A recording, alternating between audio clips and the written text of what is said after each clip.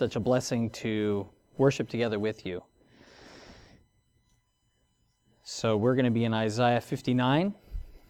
And I got to say, Isaiah is one of those books that you have a little bit of trepidation to tackle because it's long and it just goes and goes. But I have found, I hope that you're with me, that it hasn't been dry or dull or monotonous, even though there's a lot of the same subject matter. And today is more of the same, but it's all good stuff. So yes, Isaiah 59. And let's pray. Thank you, Lord, for allowing us to read your word, to hear your voice, that you give us the strength and the wisdom to walk in your ways, to do the things that please you. Thank you that you have things for all of us here today, that you have truth for us to lay hold of. You have clearly things that you want to deal with us in so that we might have a close walk with you. So we pray, Lord, that you bless our time, that you would anoint your word and fill us with your Spirit so that we can hear what you're saying to us all. In Jesus' name, amen. After Adam and Eve sinned in the garden, their response was to blame something, right? Adam blamed Eve, and Eve blamed the serpent right from the beginning. Like first mistake, first rebellion against God. There was no fessing up to the failure. There was no admitting what they had done. It was just, hey, well, she said that. And, well, the serpent deceived me. But God didn't. He wasn't tricked or thrown off by their blame. They were held accountable for the things that they did. They were put out of the garden and guarded from the tree of life. And it occurred to me how rare a quality it is for someone to actually own a mistake completely without assigning any blame to their circumstances or the fact that they're tired or that they're getting older. I mean, I went through all this with my ankle injury where I'm like, yeah, I could blame a lot of things, but how much of the responsibility for this am I going to put on myself? Now, granted, there are times that accidents happen and things happen beyond our control. But the truth is, our tendency to blame others is so natural we may not even recognize we do it. And we'll also, instead of putting the blame on someone, we'll kind of blame someone else for them. Like, you had some time off. That's why you had that injury. Oh, the guy was close to you. And it's like, yeah, but I got to own it. So we got to own it. Now, God, with his people, he did not set his love on them because they were the mightiest or strongest people. He actually said, I've chosen you because you're the fewest, because you're few in number. That's in Deuteronomy 7:7.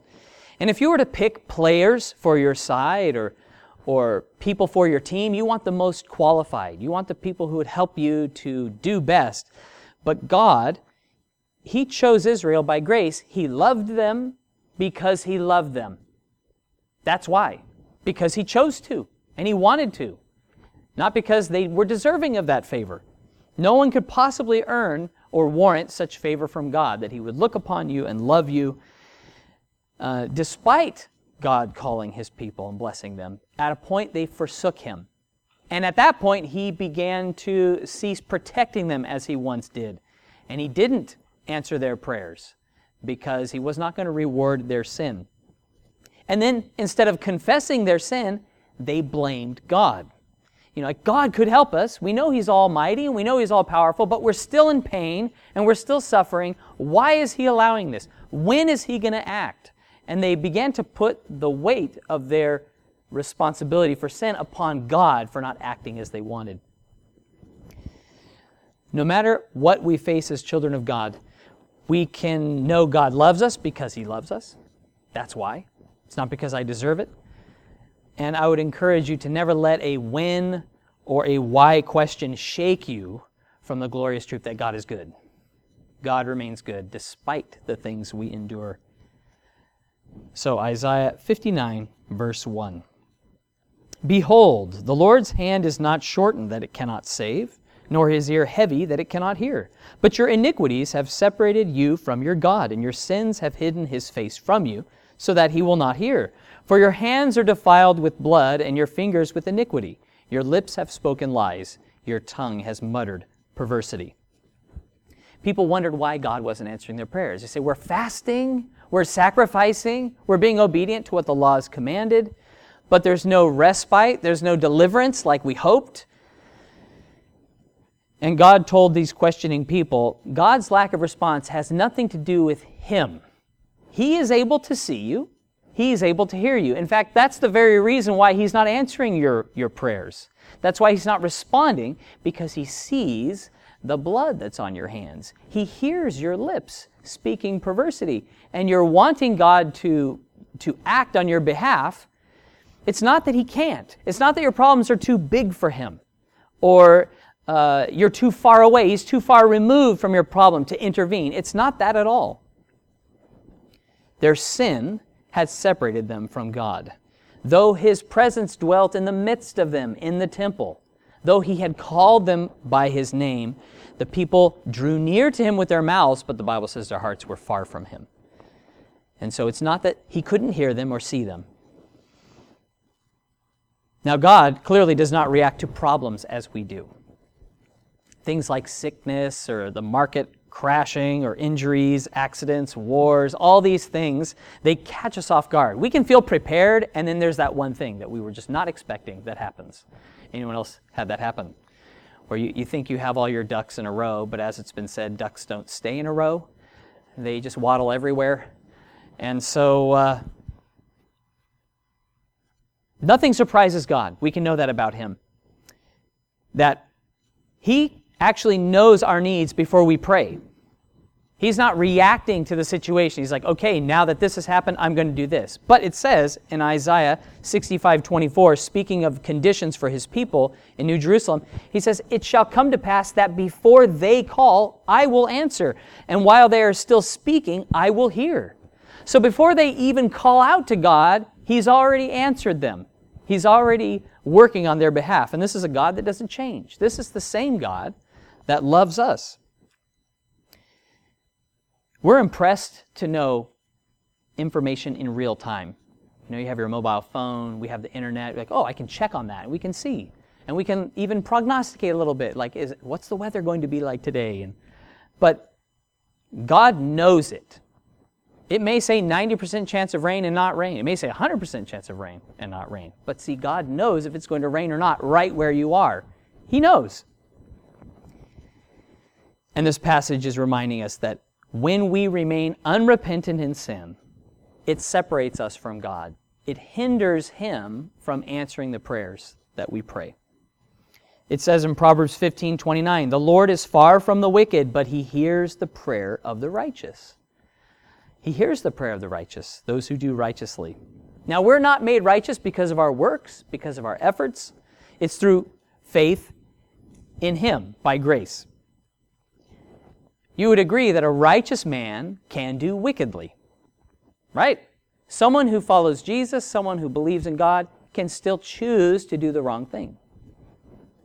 We can be overtaken with a trespass. And when we make that decision, and we continue going in that way despite God's conviction, it does damage to our relationship with God. It would be like if I asked to borrow your car, and then I sold your car, and I left with the money. That would certainly put a damper on our relationship, don't you think? You would have some words to say to me about all that. Like, what were you thinking? Are you serious? Are you for real? I did this for you, and look what you did. God's people, they wanted help for themselves while they were shedding innocent blood, while they were trusting in lies. And He's like, I'm not going to reward that behavior. I'm going to give you justice for your sin instead of benefits for sacrifice, because to obey is better than sacrifice. Now, pain and trials, they're a great wake-up call for us to examine ourselves, to see, Lord, am I walking in the way that pleases You? Is there any part of my life that is a direct consequence for my sin? And the Lord will reveal even this to you.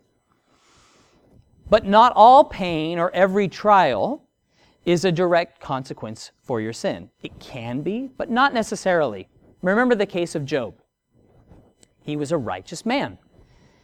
And God allowed him to be beaten up by Satan, having his possessions taken away from him, even his children dying, all of them. And it was a a tragedy, a great travesty, really.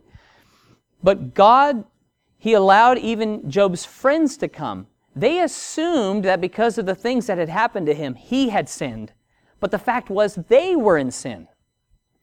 God leveraged the situation, though, to that one watershed moment. What did He do? When He saw that God was great and mighty, and he was repentant in dust and ashes, when he acknowledged that God was Lord over all, when he repented and obeyed God in praying for his friends, the friends who had hurt him and accused him of being sinful, God used that situation to reveal Job's sin to Job, to draw him closer to God, to restore relationships with his friends, and to doubly bless him in the end. That was the result. It wasn't an easy road, but God revealed Himself to him. There's not one of us that can go through a day without washing and be clean, right? I take a shower every day. We all get dirty going through life. We all sin. We all make mistakes. And we need to have those moments when we confess our sin before the Lord, because we have unclean lips among a people of unclean lips. And we see guys like Daniel, who were righteous, and that man could not find fault with them, but he confessed his sin and the sin of the people. And that should be our path as well. We can't live a day without needing God's forgiveness. Just like I can't go through a day without needing to wash my hands or wash my face. Psalm 91:14, God's promise to those who love Him. It says, because He has set His love upon me, therefore I will deliver him. I will set him on high because he has known my name. The people who love God are those who obey God. Jesus said, if you love me, keep my commandments. And so this is a promise for us. Because He set His love upon me, therefore I will deliver him. You can't earn that. But we can meet God's conditions and trust Him. Isaiah 59, verse 4. No one calls for justice, nor does any plead for truth. They trust in empty words and speak lies. They conceive evil and bring forth iniquity. They hatch vipers' eggs and weave the spider's web. He who eats of their eggs dies, and from that which is crushed a viper breaks out. Their webs will not become garments, nor will they cover themselves with their works. Their works are works of iniquity, and the act of violence is in their hands. Our God is one of truth and justice, yet God's people were not interested in His way. They were going to go their own way. They resorted to lies and to schemes. A good example of this would be King Saul. He didn't seek God's guidance when it was times of peace. But when the Philistines invaded, he desperately sought guidance from God because he knew he couldn't win this battle. God wasn't... It's so ironic. He didn't obey the word of the Lord through Samuel while he lived, and yet because God wasn't speaking to him, he sought the counsel of a medium to call up Samuel from the dead so that he could inquire of Samuel through this witch. So he's not listening to God, and then he's seeking God. God's not answering him, and so he consults a medium. Right? There's this inconsistency there. Why didn't he heed the word of the Lord when God spoke to him? Then he could pray and God would answer. The end does not justify the means. Samuel did not have good words to say. There was no comfort or hope in the things that he said. It says in Proverbs 20:17, bread gained by deceit is sweet to a man, but afterward his mouth will be filled with gravel. Now, can you imagine, you think you're biting into some just delicious, soft bread, and crusty, sure, it can be crusty bread. I like it. It's great. But imagine that you're putting this in your mouth, you're thinking you're biting down on bread, you're going to satisfy your mouth and your stomach, and it's just gravel, and it breaks your teeth. Now, breaking your teeth, it's a permanent problem. Right? Those teeth are not going to grow back. I remember when I busted out my 2 front teeth, it was so big for me because I'm like, these are permanent teeth. They're not going to grow back. I'm like this forever. I'll just look ridiculous. Praise the Lord for porcelain veneer crowns. Can I get an amen out there?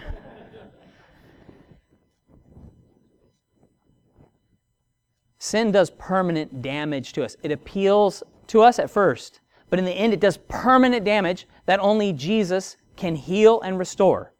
We have to get this. It's a permanent condition. Sin is 100% deadly. It will destroy us. But through Christ, we have redemption. We have salvation. He's the one who, I can't regrow my permanent teeth, but He can give me a new heart. He can give me a new mind. And that's awesome.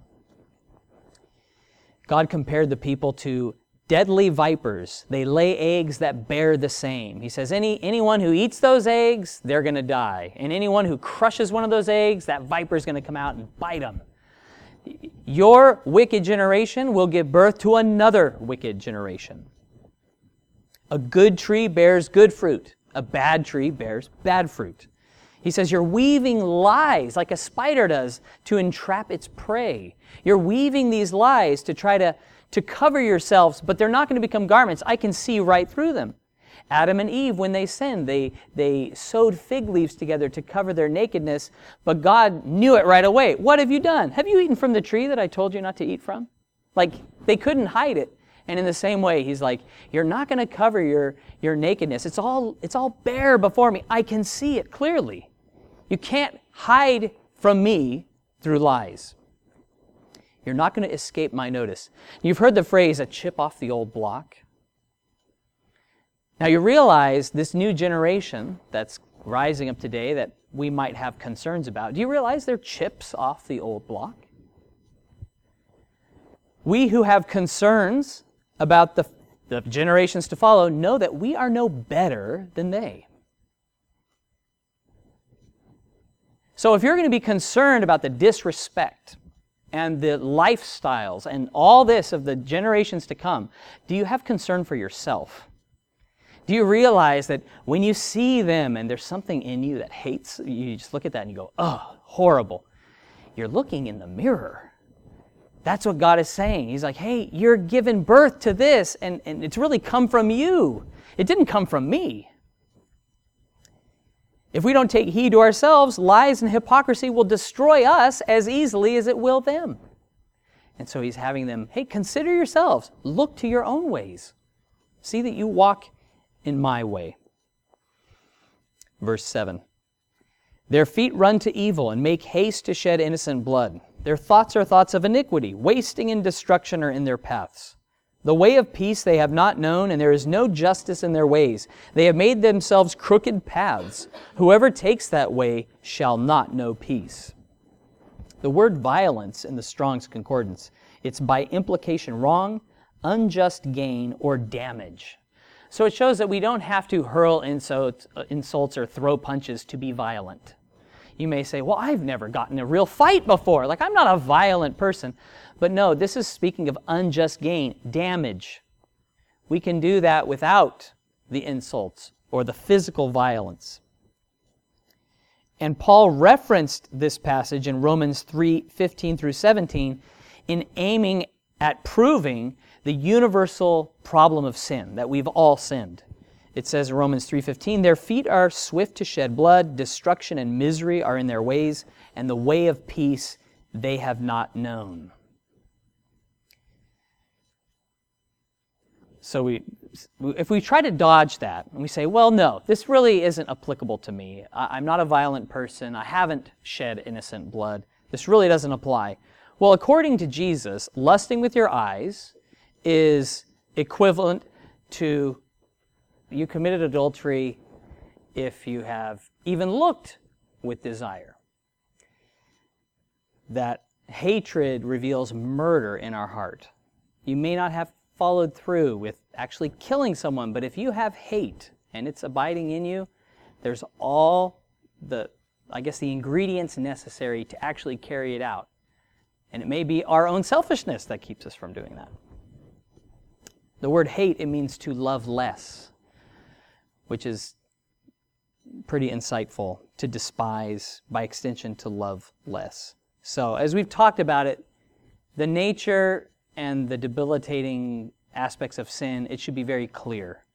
and that we're all guilty, right? We have all sinned. We're crooked people. We choose crooked paths. We make crooked paths for ourselves, and there's no peace going our own way. Verse 9. Therefore justice is far from us, nor does righteousness overtake us. We look for light, but there is darkness. For brightness, but we walk in blackness. We grope for the wall like the blind, and we grope as if we had no eyes. We stumble at noonday as at twilight. We are as dead men in desolate places. We all growl like bears and moan sadly like doves. We look for justice, but there is none. For salvation, but it is far from us. Because God's people preferred crooked paths, there would be no justice for them besides God's justice. Like they were like, Lord, we want justice. And He's like, well, I'll give you my justice, which whatever a man sows, he will also reap. That was His justice. They chose to walk in darkness, so light was hidden from their eyes because they chose that devious path. They didn't have God's guidance. If they would only admit they were in darkness and confess their sin, God's light would shine upon them and He would show them the way. Like the men of Sodom struck blind by angels, they grew weary trying to find the door. They couldn't find the way out of their problems because they were going their own way. There's people who have 20/20 vision, but they cannot see. People who love to sunbake, but they're in darkness spiritually. Could you please turn to Matthew chapter 6, 19 through 24. Matthew 6, 19 through 24. Jesus speaking.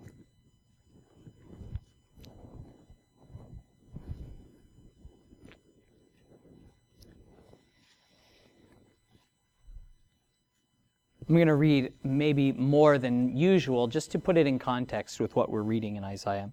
It says, "Do not lay for yourselves treasures on earth, where moth and rust destroy and where thieves break in and steal. But lay up for yourselves treasures in heaven, where neither moth nor rust destroys and where thieves do not break in and steal. For where your treasure is, there your heart will be also. The lamp of the body is the eye.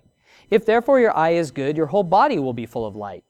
But if your eye is bad, your whole body will be full of darkness. If therefore the light that is in you is darkness, how great is that darkness? No man can serve two masters, for either he will hate the one and love the other, or else he will be loyal to the one and despise the other. You cannot serve God and mammon." Jesus begins by comparing treasures on earth with treasures in heaven. He says the earthly treasures, they can be lost, stolen, ruined, but those treasures in heaven, they retain value for eternity. So we have to ask ourselves, what do I value more? Do I value treasures on earth? Am I living for these things, or am I living for God and trying to please Him, knowing that there will be an eternal reward for me?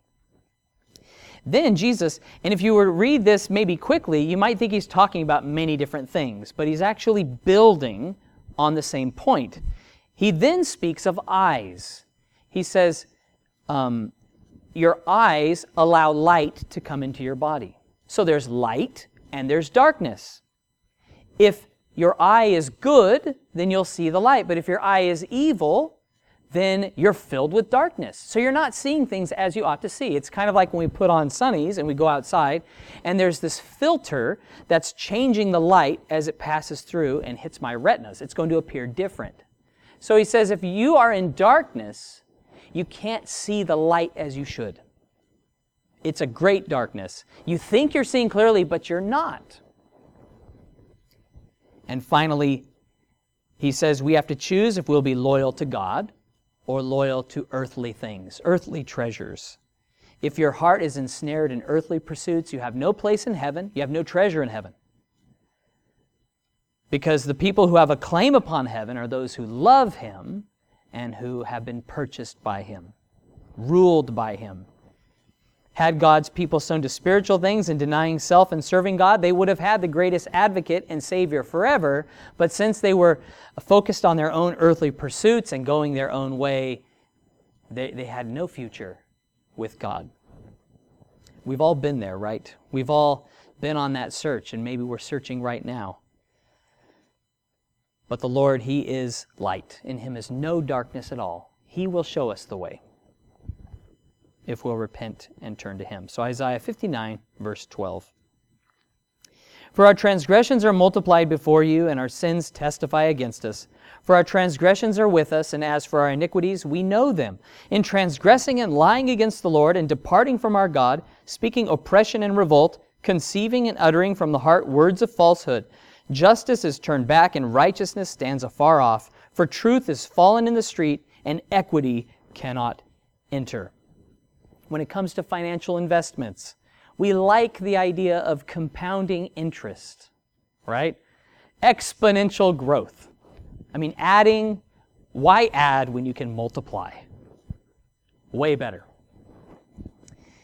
The prophet acknowledged the sins of God's people were multiplying before him. It wasn't just adding, it was multiplying. And not just 1 times 1 times 1, because of course it would just be 1. But imagine if it was 100. Like a sin is 100% deadly. 100 times 100 times 100 times 100. That begins to add up really quickly. You have a mind-boggling number before too long. And that's where God's people came to. They're like, hey, this is the real condition. We have multiplied our sin before you. And see the effect of sin there. It says it testified against them, it remained with them, and they knew it. They knew them. Cain knew he had sinned in killing his brother, but it didn't mean that he admitted it before God, right? He says, well, hey, where's your brother? His blood is crying out from the ground right now. Oh, where's my brother? Am I my brother's keeper? Mm-hmm. Like he never said, yeah, you got me. Never. Cain never said that. His thoughts were for himself. Oh, Lord, anyone that finds me, they're just going to kill me. You have a problem with that? What did you just do? Again, we are consistent, utterly consistent in the flesh. The prophet knew the people were guilty in lying, in deceiving, in departing from God. And if you look through that passage, their mouths were chief offenders. The things that they said, it really showed their hearts were far from God. And I am learning to hold my tongue, to use words to edify instead of an outlet for folly. And so there's this lament. Justice is turned back, righteousness stands afar off. For truth is fallen in the street, and equity cannot enter. It's kind of like the people of God. They were trapped in a burning structure that was falling down all around them, and the fire brigade it was so hot they couldn't even get near to put out the flames. And even if they could, there was no water to extinguish the blaze. They were completely hopeless, without any help in the world. And it's like, our guilt is so monumental, truth has fallen in the street, equity is afar off, there's nothing that can come and help us.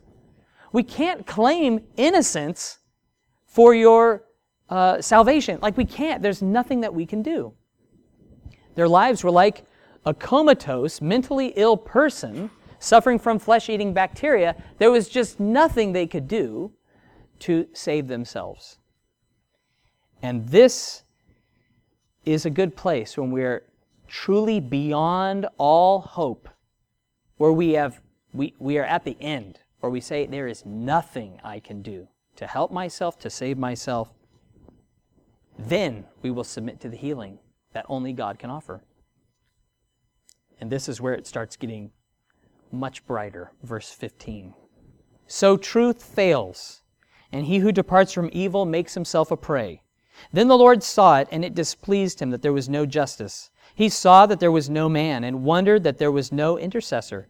Therefore his own arm brought salvation for him, and his own righteousness, it sustained him. For he put on righteousness as a breastplate, and a helmet of salvation on his head. He put on garments of vengeance for clothing, and was clad with zeal as a cloak. God saw that truth had been thrown aside. He saw that people who tried to live righteously were killed for it. And this injustice displeased him. He saw it and just said, what is this? There was no man standing up for the people. There was no one able to stand in the gap and help those in desperate need. They were without intercessor, but because he loved them, he would not stand by forever. The first 14 verses, it drives home the fact that God's people did not deserve salvation and they couldn't accomplish it for themselves, but God would give it anyway. It says, God's own arm brought salvation for him.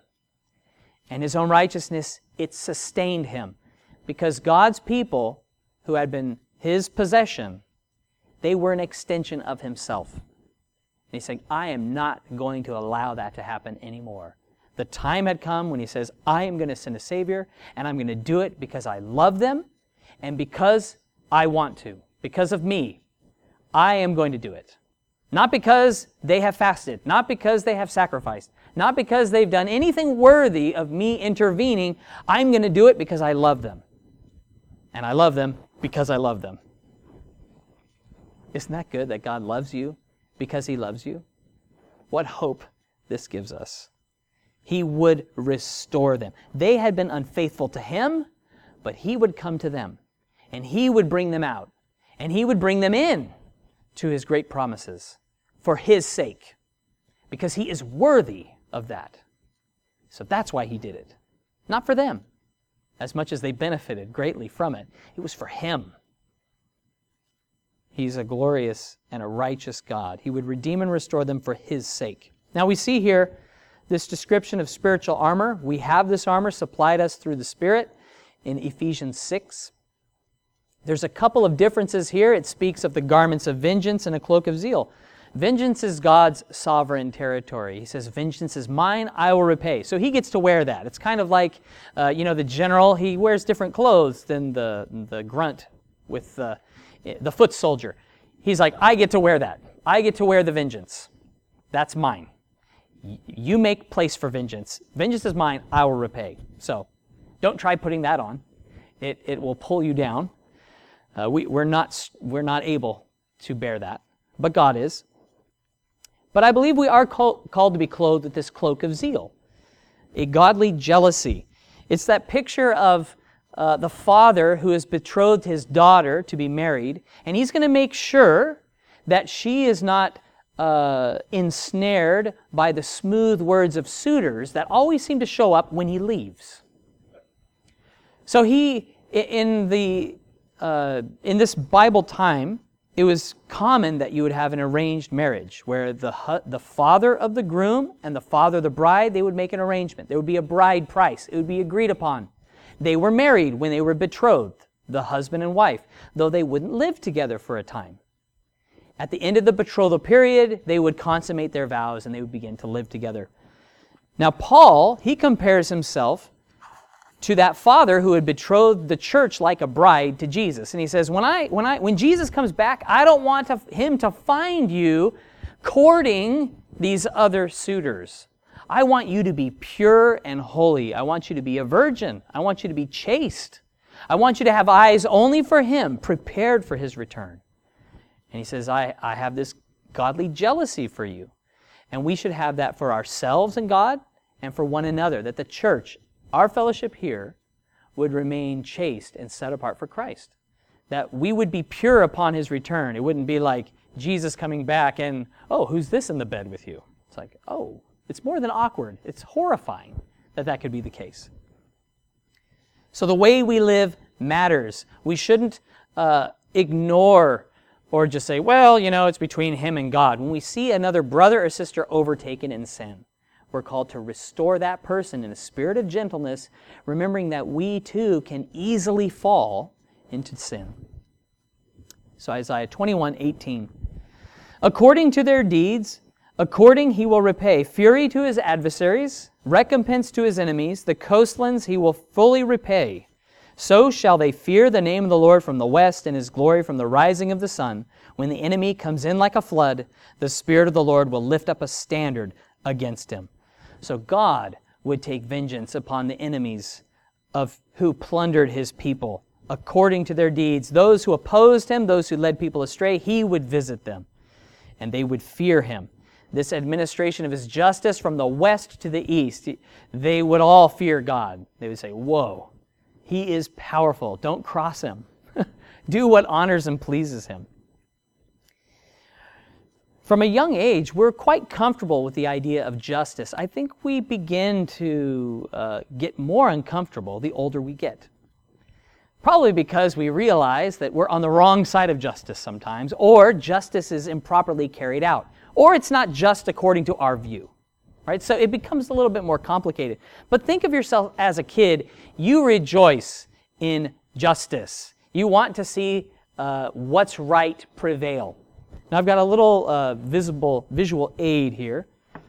Now this is something that was administered by my parents to me from a young age. It says, "With love," right here, a little reminder. And this provided my parents a degree of respect because we knew my parents were loving, biblical, they were consistent. They were a great inspiration and influence on my life. We knew what would be coming if we willfully disobeyed my parents. We had seen it in Scripture, and we knew it was never administered in an unloving way. If we did what was right, we had nothing to worry about. There was nothing to worry about. But if we chose to do wrong, and if we did not admit we did wrong, well then, that was the end, right? It was not the first response. It was kind of the last resort when it came to discipline. But that discipline was there. Now, what gave me great comfort is the hand that disciplined me was the same hand that could protect me. And I knew that my dad's hand would measure out the rod with care. But when it came to someone breaking into our house or being kidnapped, that man would give his life for me. I had nothing to be afraid of. To be on the good side of that justice, what comfort and peace it brought my life. And even greater so we can say with Jesus Christ. When we're on the right side of His justice, when we do the things that please Him, there's no fear of torment because we've tasted and seen that He is good, that He loves us.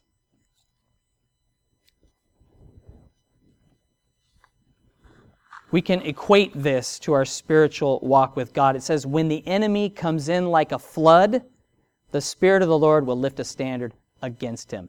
Now, I've never been in a castle when the gate is breached or the wall is broken down and all these enemies that are armed to the teeth are rushing at me to kill me and my family. I've never experienced that.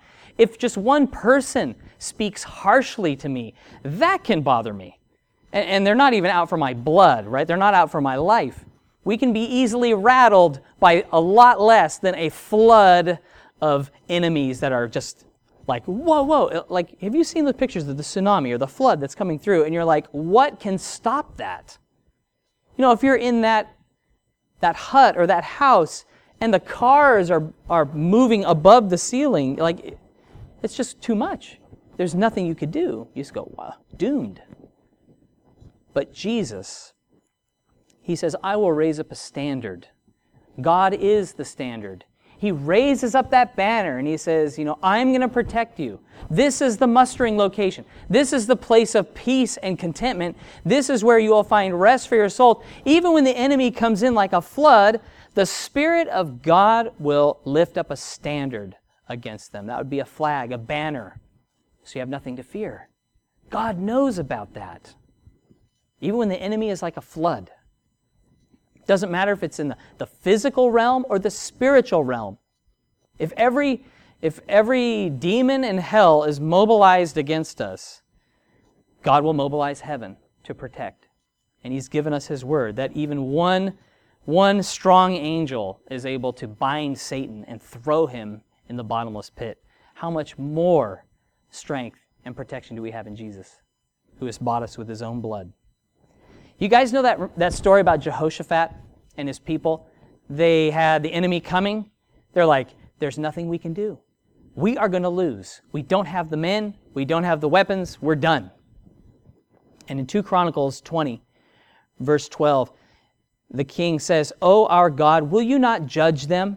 For we have no power against this great multitude that is coming against us, nor do we know what to do, but our eyes are upon you. So he admits it. Huge army out there. Can't beat them. I don't even know what to do about them. But God, we're looking to you.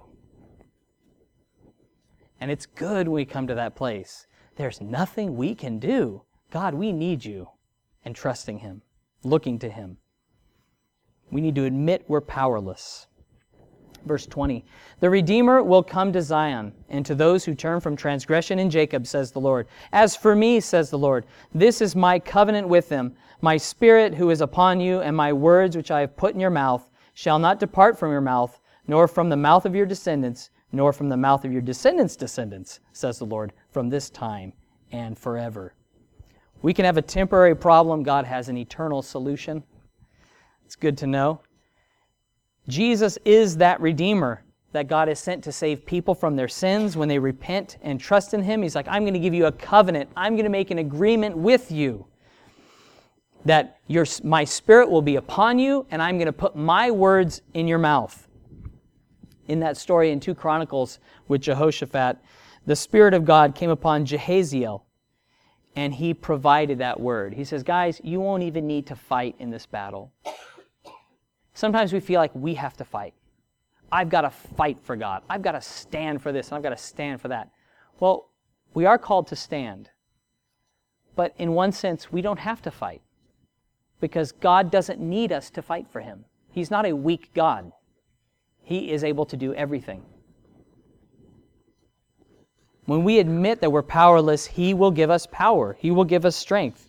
And when we humble ourselves, He says, I will exalt you. I will lift you up. We can be very frustrated with trying to lift ourselves up. When He says, I'm the lifter of your head. You're trying to muster up some sort of courage. Look to me. Admit you don't have an answer. I will save you. Could you turn to Psalm chapter 40, verse 1 through 4? Have you ever been in that place where you realize you've made a fatal mistake and you're totally hopeless? That is the place where God's people eventually came to. And we also must be brought to that place if we will have victory and hope in our lives, that we are utterly powerless to change people, our situation, to even help ourselves. That there's no strength in us. We've depleted that. There's nothing more that we can draw upon. We've expended all the wisdom and all the angles. We've used them all up. And we're tired of it. Let's come to that place of complete reliance upon God, recognizing that, God, I don't know what to do. I got nothing here, but my eyes are on you. Do you know that they went out the next day, and Jehoshaphat says, let's put the singers out in front. Forget the archers, forget the cavalry or the footmen, put the singers out there. And it says, as they praised God, God destroyed the enemy. They didn't have to fight that day, because God fought for them. That's what He will do for you and for me. So Psalm 40, verse 1. I waited patiently for the Lord, and He inclined to me and heard my cry. He also brought me up out of a horrible pit, out of the miry clay, and set my feet upon a rock and established my steps. He has put a new song in my mouth, praise to our God. Many will see it and fear, and will trust in the Lord. Blessed is that man who makes the Lord his trust, and does not respect the proud, nor such as turn aside to lies.